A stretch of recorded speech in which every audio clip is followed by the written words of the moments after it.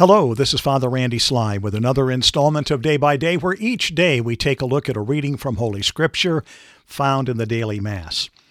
And today is Sunday. Today is the solemnity of the Epiphany of the Lord. A reading from the Holy Gospel according to Matthew. Glory to you, O Lord. When Jesus was born in Bethlehem of Judea in the days of King Herod, behold, Magi from the east arrived in Jerusalem, saying, "Where is the newborn King of the Jews? We saw his star at its rising, and have come to do him homage." When King Herod heard this, he was greatly troubled, and all Jerusalem with him. Assembling all the chief priests and the scribes of the people, he inquired of them where the Messiah was to be born. They said to him, "In Bethlehem of Judea, for thus it has been written through the prophet, and you, Bethlehem, land of Judah, are by no means least among the rulers of Judah, since from you shall come a ruler, who is to shepherd my people Israel." Then Herod called the Magi secretly and ascertained from them the time of the star's appearance. He sent them to Bethlehem and said, "Go and search diligently for the child. When you have found him, bring me word that I too may go and do him homage." After their audience with the king, they set out.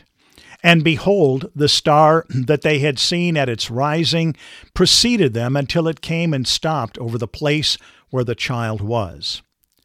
They were overjoyed at seeing the star, and on entering the house they saw the child with Mary his mother. They prostrated themselves and did him homage. Then they opened their treasures and offered him gifts of gold, frankincense, and myrrh. And having been warned in a dream not to return to Herod, they departed for their country by another way. The Gospel of the Lord. Praise to you, Lord Jesus Christ. Well, today on the solemnity of the Epiphany, we think of the fact that Jesus was made manifest. He was revealed. That's what the word epiphany means, to be revealed, the shining forth, the manifestation, the revelation of Jesus, particularly to the Gentiles, as represented by the Magi who came and worshipped him there in Bethlehem. The one thing we have to remember is that this took place probably within the first 2 years of Jesus' life. This did not take place in the manger, as we sometimes see in many of the nativity scenes, but rather they came and worshipped him in a house. And with all of the other information, particularly with Herod wanting to kill the children 2 years old and younger, the boys, that was a pretty good indicator that we're looking at about 2 years old, or maybe just a little bit before that the Magi showed up. Now, we have, of course, the story of the three kings, and these really were not necessarily kings. They were Magi, or basically of a priestly class, probably in Iran and Iraq area of Persia. They were followers possibly from Zoroaster, who really saw that the heavens were used to reveal things that were happening on earth. So they understood that the new heavenly star that they saw was indicative that a new king had been born. They studied the skies intently, and so this new star was something that was very unusual. And so they wanted to see where that star would lead, and thus that took them to Bethlehem. And of course, on the way, they first stopped in Jerusalem, thinking that, again, that would be the obvious place where a king would be born, probably in a palace or in a mansion there in Bethlehem. And they visited King Herod, and Herod was a very evil man. He was ruthless in his desire, to keep his power. He killed over 300 potential Jewish leaders that might be a threat to him. He executed 2 of his sons. He also executed a number of the Sanhedrin that he saw as a threat to his leadership. an evil, evil man. And of course, the Magi were not aware of that. And so upon arriving, they gave him the story about this new king. Well, obviously, he told them he was going to go and worship, but what he really wanted to do was go and kill off another potential competitor to his authority and leadership.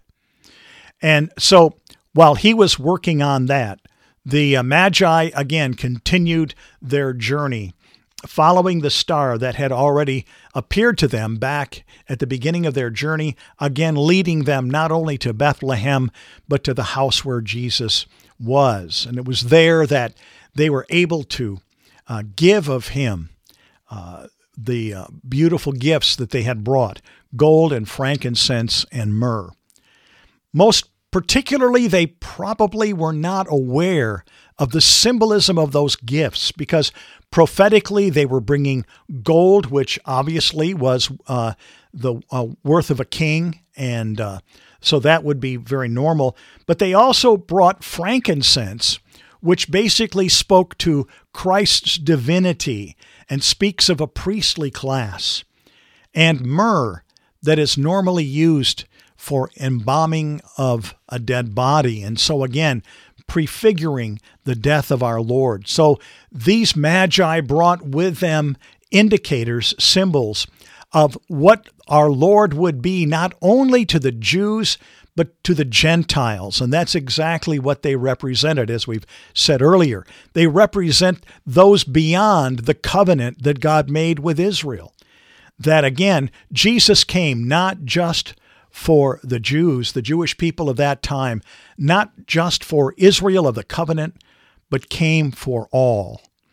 One of the things that's beautiful about this day, and we would basically be reminded of it if we were going to gather together and celebrate evening prayer tonight, because the antiphon that would be used for before and after the recitation of the Magnificat, the Gospel Canticle, is an antiphon that reminds us that the Epiphany was not just about the Magi, but it also involved two other ways in which the Lord was made manifest in those early days. One was with his baptism. When he was baptized, of course, God spoke, "This is my beloved Son, in whom I am well pleased." And again, there at the wedding of Cana, with the miracle of the water being turned into wine, his miraculous power and his divine nature was revealed to those that were there. So these three were particularly harnessed to the Epiphany. Obviously, there are many more epiphanies that we have in Scripture. The epiphanies of God being revealed, Jesus being revealed in the healing of many people, in the feeding of the 5,000, in the raising of Lazarus. There are so many epiphanies that have taken place in Scripture that we have been able to hold on to as we read the Gospels in particular. And you know, the beautiful thing is that he continues to reveal himself, to manifest himself today. Even for those of us who attend Mass, that there, through the miracle of transubstantiation, body, blood, soul, and divinity are revealed, are manifested to us through the species of bread and wine as they become the body and blood of our Lord. And again, this is a manifestation, one that takes place and one that is announced to us each Sunday, that as the priest raises the host, the chalice, and says, "Behold the Lamb of God, behold him who takes away the sins of the world," we see that manifestation again before our very eyes. So may the words of my mouth and the meditation of our hearts together be acceptable in your sight, O Lord, our strength and our Redeemer. Amen. One of the things that's interesting about this day here in the United States, we don't really do a lot with Epiphany unless you happen to be of a Spanish heritage. And at that point, there's a lot that goes on with today, because today is the Day of the Three Kings. And there's festivities, there's gift giving, and there is the king's bread that is eaten. And inside of the bread is a little figurine, the baby Jesus. And the one who finds the baby Jesus and his slice of the bread then is given the hope of good luck in the future. And also they have to host a feast. They have to host a feast on the presentation of the Lord on February 2nd, also known as Candlemas. And so there are a lot of beautiful customs. One of the customs here in America and in other parts of the world is to put a formula over on top of your door or in the lintel of the door. And basically what you do is you put the first two numbers of the year, and then you have CMB, and then the last two numbers of the year. So it would be like 20 CMB 24. And in between each of those is a cross or a plus sign. So what you have then is this wonderful idea, this reminder that God wants to bless your home in the coming year. And again, CMB can stand for Caspar, Melchior, and B for Balthazar, the three traditional names for the kings, the wise men, the magi.